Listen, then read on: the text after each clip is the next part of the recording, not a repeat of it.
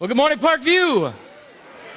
How are you this morning? I am so pumped to be here. My name is Brian, and I am the campus pastor at Lockport. And if you didn't know, Parkview is what we call a multi-site church. Now, what that means is that we have one church with multiple locations, and I are the other location. So I am so glad that you guys have chosen to have me be here today to be able to talk with you. I want to welcome our online visitors. If you're out there in a Starbucks somewhere, just say what up to somebody around you. We're glad that you're here with us. But man, I'm pumped to be here, and it doesn't take much to get me pumped up, but I am pumped up to be here today because I'm excited to be able to kick off our series called Pursued, as we just saw.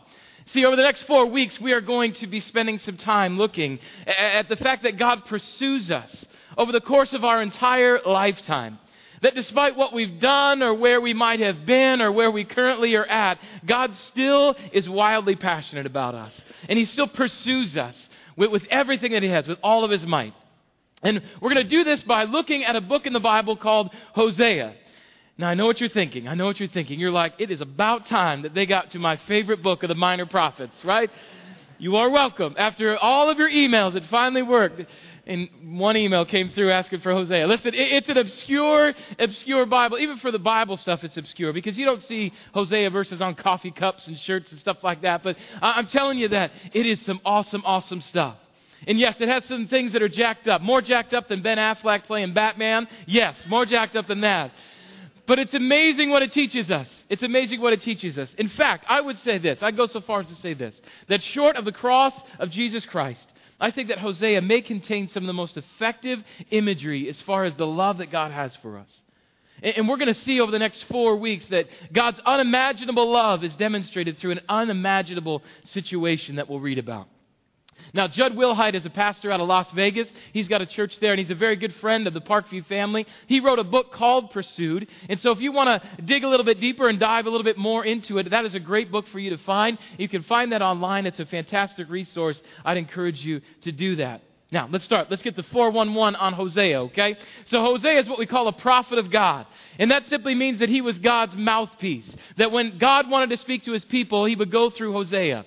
It's kind of like maybe what my wife does through our kids sometimes, from time to time. You know, he'll say, well, you go tell your father that if he doesn't put the toilet seat down next time, maybe I'll forget what the little oil can light means on the car, right? That kind of funneling through somebody else to get a message across.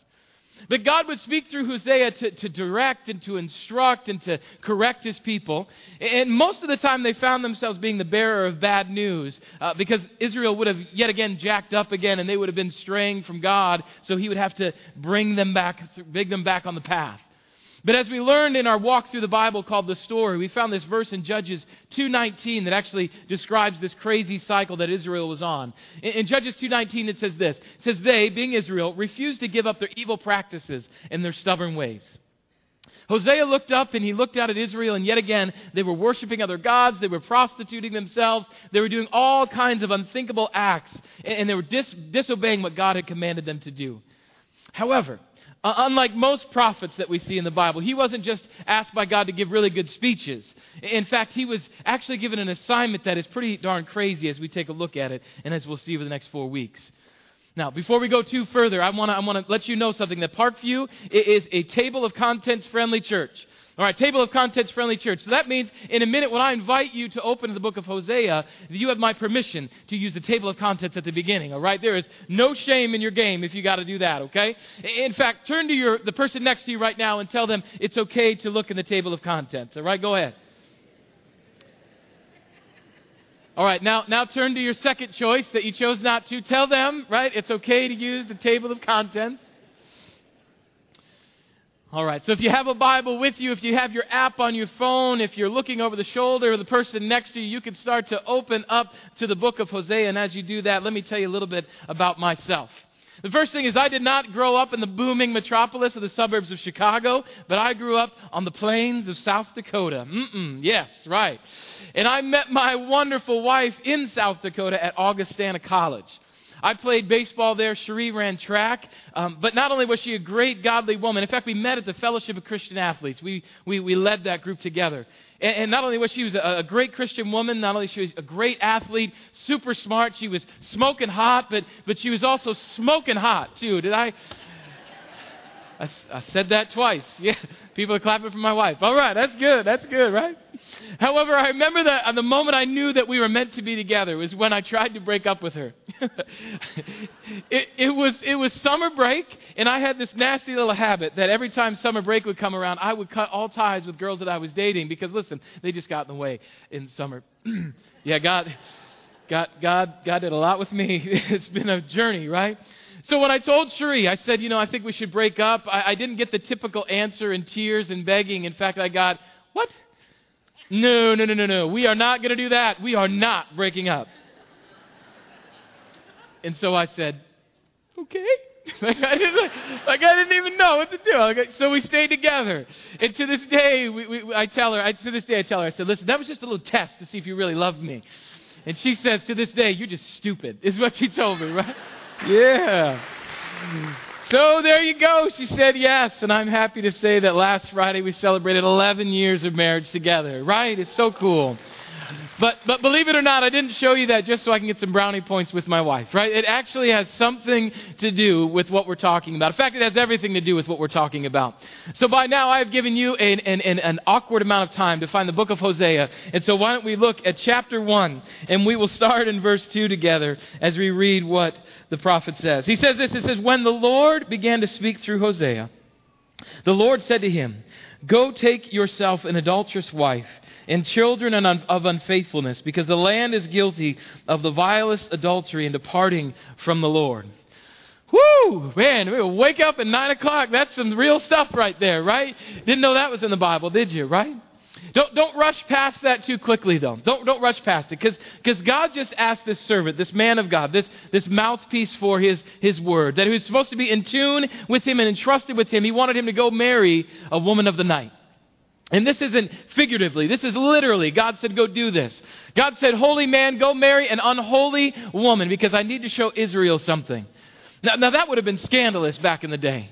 What are you talking about? That would be scandalous today, right? Like if I broke up with Cherie and got Bambi from the block, you know what I mean? Like came in and said, woo, right? That's a messed up thing. It's kind of messy. But the reality is that is exactly what God provided Hosea. He said, listen, this is your test. This is what I need you to do in this moment. Now listen, I love being a pastor. Love it. I love being a pastor. But I got to tell you that there are some things that are downright difficult once you come off these stages. God will allow me to be in people's lives during the best of times and some of the most difficult times in their life. And you've got to roll with everything that God has asked you to do. It's not all puppies and ponies all the time. He challenges me and stretches me and pushes me to my limit sometimes, to areas I never thought I could possibly go. Believe me, it's hard. But He does that to us too, all of us too, because let's be honest, being a Christian is hard too. Literally, when it is you against what the world says, this can be a daunting task. Following Christ does require that we give up our sin and our junk that we carry around for what God offers us through Jesus Christ. But listen, it's still hard. And we have one of two ways that we can read this, or one of two ways that we can respond to this, like what God gives us. You can be like my son Easton as the other day when my wife put him down for a nap and we heard some rumbling and some things falling and whatnot. And so my wife rushed in and she saw this. Yeah, so Easton had boycotted his nap by throwing everything he had out of his crib onto the ground. But what's so funny about this is that you should have seen him, his poor face looking over, because he actually threw all of his pacifiers over too. So he'd actually like messed himself up by doing it. So he's like, oh, But we could do that. We could boycott it. Say, God, no way. No, I'm not going to do it. We can dig our heels in. Or we can do what Hosea did, and we can obey. That even during this most difficult of assignments, this embarrassing task that he would have to be up against, he obeyed. And so as we continue in verse 3 of chapter 1, we see this. He says, so he married Gomer, daughter of Diblaim, and she conceived and bore him a son. Yep, you read that one right too. Yeah, Hosea not only had to marry a full-fledged card-carrying prostitute, but her name was Gomer. Yeah, woo! And on top of that, they had to have kids. God said, you're going to have some kids, and what I want you to do is I want you to name them certain things that reflected God's feeling towards Israel of what they had done. So their firstborn son was named Jezreel, which means God scatters. God scatters His people. Their second child was actually a daughter, who they named Lo Ruhamah, which means not loved. Their third child was a boy again, which means it was Lo Ami, which means not my people. Yeesh. Hosea, Gomer, Jezreel, Lo Ruhamah, and Lo Hamim. Why has Disney not picked up on this family yet, right? I mean, can you imagine a line of Gomer princess dolls and Hosea action figures, complete with their jacked up kids like all around them, you know? To me, Hosea feels more like an episode of Wife Swap than anything else. You know what I mean? Like where the preacher has to swap families with the prostitute family. This is what it feels like. But in reality, this is what God actually called Hosea to do. To marry and love a woman that may never love him back and would almost guaranteed to be returning to her ways. Now, I was thinking about this. It's almost like when people buy a cat. You know, you buy a cat, you buy all those like clawing posts and like the litter box and all that. You buy the T-shirt with their name on it. You start meowing all the time. Like, and you think like and then you bring him in the house and the cat doesn't want anything to do with you, right? Just like, meow, like walks away, you know, all the time. That's why cats are weird and I don't have one, right? It's kind of what you're expecting Gomer to do. Like, okay, we'll get married, but I'm going to go do my own thing. And in fact, she does go off and starts turning tricks again. But we'll look at that in a few weeks here, just as we walk through this book together. But for right now, I just want to stop here and let this just kind of sink in for a moment. Because at some point, I mean, I don't know about you, but definitely for me, as I read through this and I talk through this, my mind explodes with different questions. Like, why in the world would God ask someone to marry a prostitute just to prove a point? I mean, why would God choose to use marriage and infidelity as the vehicle to illustrate his love for us? Isn't there more godly and better sermon illustrations than this out there that he could use? But the more that I thought about it, not just as a pastor, but actually as a husband, I think I started to understand.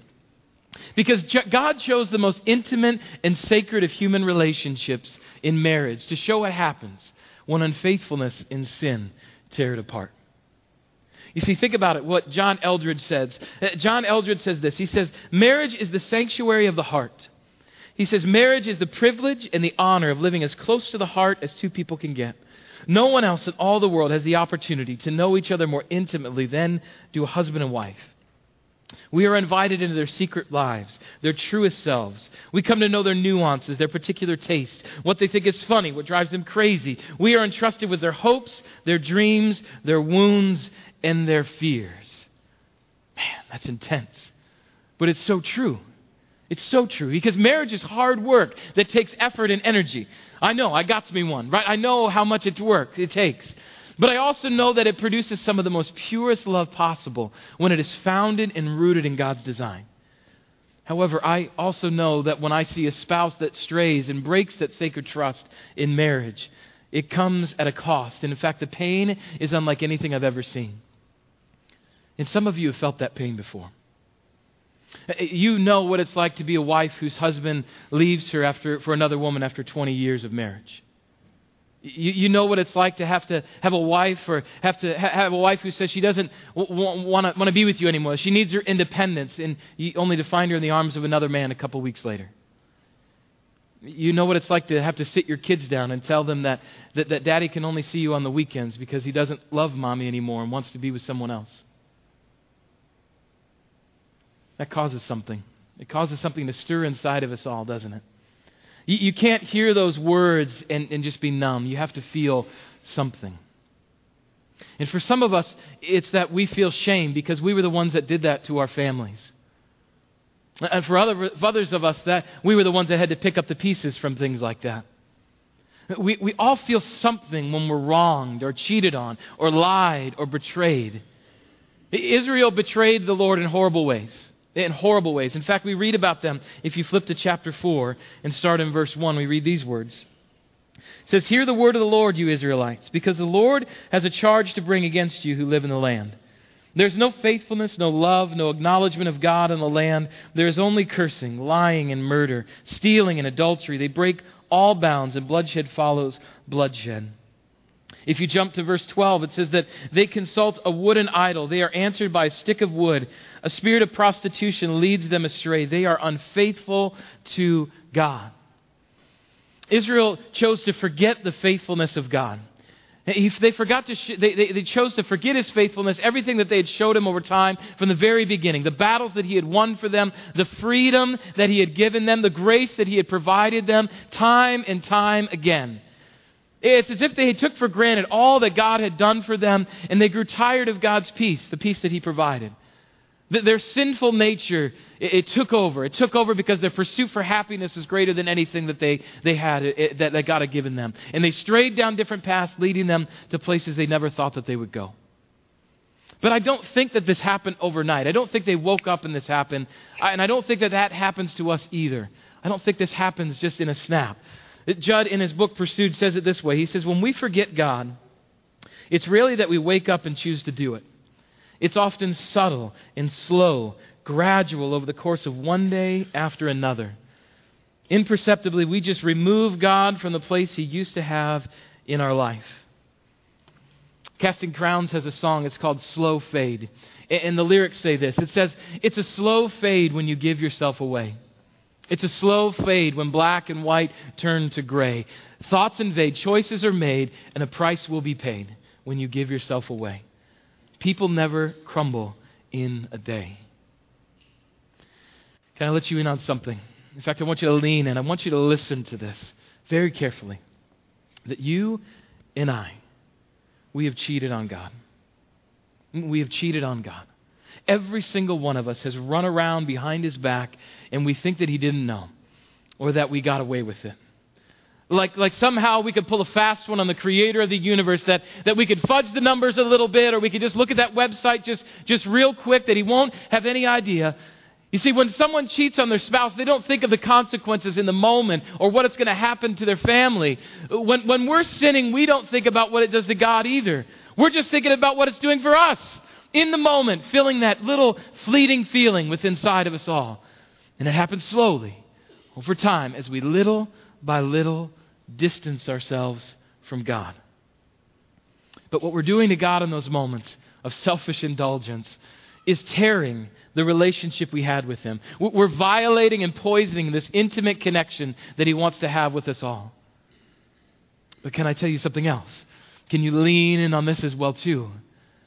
That God still wants to have a relationship with you.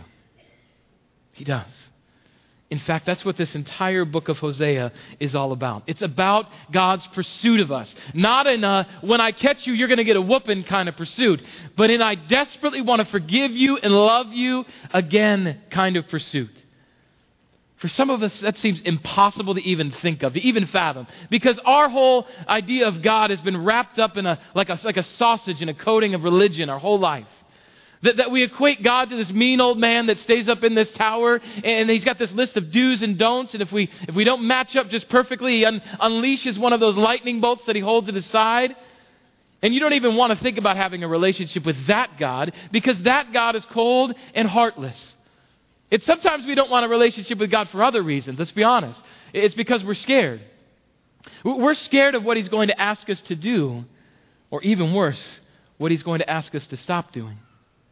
I mean, to a man, some of us might even say that, I kind of like my sin. I don't want to stop. We feel as though God's whole agenda, His entire agenda, after lightning bolt throwing, is to take all of our fun away. That He'll make us dress in denim and churn our own butter, and that's what He wants for us in our life. That's what we deserve. But I can tell you this, that God isn't pursuing a relationship with you and I to empty our life of fun. He's pursuing us to fill us with a life of joy that our current life can never, ever deliver. You see, when we stop running and start embracing the love and grace and the mercy that God is offering us, then, and only then, do we truly start to live. Up until that point, we've been getting the free samples at Costco kind of life, not the full course meal God had decided and intended for us to have. But it starts by understanding that God wants us to know Him and be in relationship with Him. I want to encourage you with something today. And if you need to write it down, if you need to remember it, remember these words. That you may be far from God, but God is not far from you. That you may be far from God, but God is not far from you. In fact, Luke tells us in Acts chapter 17, he says these words. For one man He made all the nations, that they should inhabit the whole earth. And He marked out their appointed times in history and the boundaries of their lands. God did this so that they would seek Him and perhaps reach out for Him and find Him, though He is not far from one of us. For in Him we live and move and have our being. How do I know that God wants a relationship with us and not just some sterile religious existence? How do I know? Because as we see in Hosea and throughout all of Scripture, God is crushed when we cheat on Him. Crushed. His heart is broken and He is devastated. To think that the children that He loves would run from Him and into the arms of sin.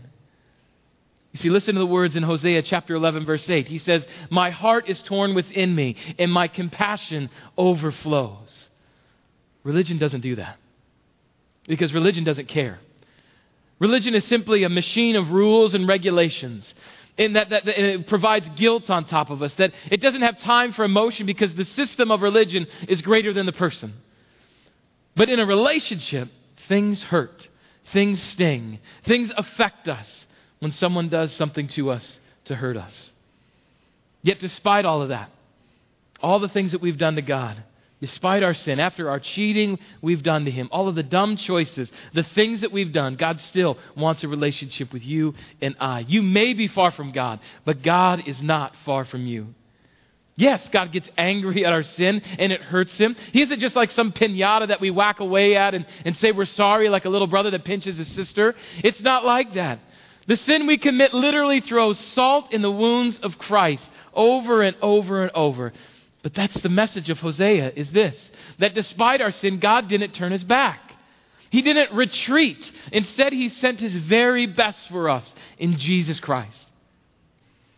Jesus Christ, the Son of God, the Alpha, the Omega, the beginning and the end, willingly left His place in paradise to enter His creation as one of us, to live amongst us, to feel pain like us, to grieve like us, to laugh like us. Jesus didn't choose to come down as the creator of the universe to show off His stuff as a king. He came as a baby. He came humbly. He came to serve. But unlike us, He lived perfectly. He lived without sin. He lived without sneaking around anyone's back. He lived a life singing in perfect pitch the song of God's love and grace that He offered through Him and Him alone. And His reward for this perfect life was death on a cross. The death may have marked the end of His earthly ministry, but His defeat of death 3 days later marked a new beginning for all of us. That through Jesus and through His pursuit of us, that He defeated sin. And all of our waywardness, all of that can be forgiven and wiped away because of Jesus' death. And one day we will not see Jesus that showed up in skin and obscurity, but we will see Jesus in His beauty and royalty as King of Kings and Lord of Lords, because that's our Jesus. And that is the song that He is singing, the song of love and pursuit after us, despite what we've done to Him. Listen to what God says through Hosea chapter 14, verse 4. It just frames it up so well. He says, "I will heal their waywardness and love them freely, for my anger turned away from them." Those are not just words for ancient people you have never met, but they are for you and for me. They are from the God that loves us and wants us to run into His arms so that He can heal us. So He can heal us. During the series, we want you to memorize something. We want you to take to heart a verse from Hosea. It's in your bulletins, but I'd love to see you underline it in your Bible, highlight it in your tab, highlight it in somebody else's Bible, get a tattoo of it, whatever y'all got to do, because I think it's that important for us to grasp what God is saying here. In fact, I want us to read it aloud together. Let's read. It says, "Plant the good seeds of righteousness, and you will harvest a crop of love. Plow up the hard ground of your hearts. For now is the time to seek the Lord, that He may come and shower righteousness upon you." Shower righteousness upon you. My friends, can you imagine what our lives would look like if we did this? Can you imagine what the world would be like if we fully grasped this? If we decided to stop running from God and started to run to Him and start to break up the unplowed ground of our lives, those areas of sin that we just don't want to deal with, or that we've forgotten about, or that we think we're so far from, that if we started to break those areas up and started to finally live. When we seek the Lord, we will be drenched with His righteousness and of His unfailing love. And Jesus will drown out our old life, and He will raise us to a new and passionate life. A life we don't have to live alone. but a life we lived enveloped in the love of Jesus Christ. So I mentioned earlier that Hosea and his wife Gomer had some interesting kid names, but I didn't tell you what Hosea's name meant. You see, Hosea is actually an abbreviated version of the name Joshua, which is the name from which we get the name Jesus, which means salvation or Savior. Now, don't misunderstand me. Hosea isn't Jesus, but what we see through his life is what Jesus offers us. That despite of our sin, despite the fact that we run around on him, he still offers us salvation through him. We just have to stop running. I've always found it easier to catch something that isn't moving, haven't you? You see, I want to remind us that we may be far from God, but God is not far from you. And that in this moment of communion, as we take the bread and take the juice to remember Jesus' broken body and shed blood, this is a moment in time where all of us can just simply stop running and to be still and to allow God's pursuit of us to overwhelm us with his love.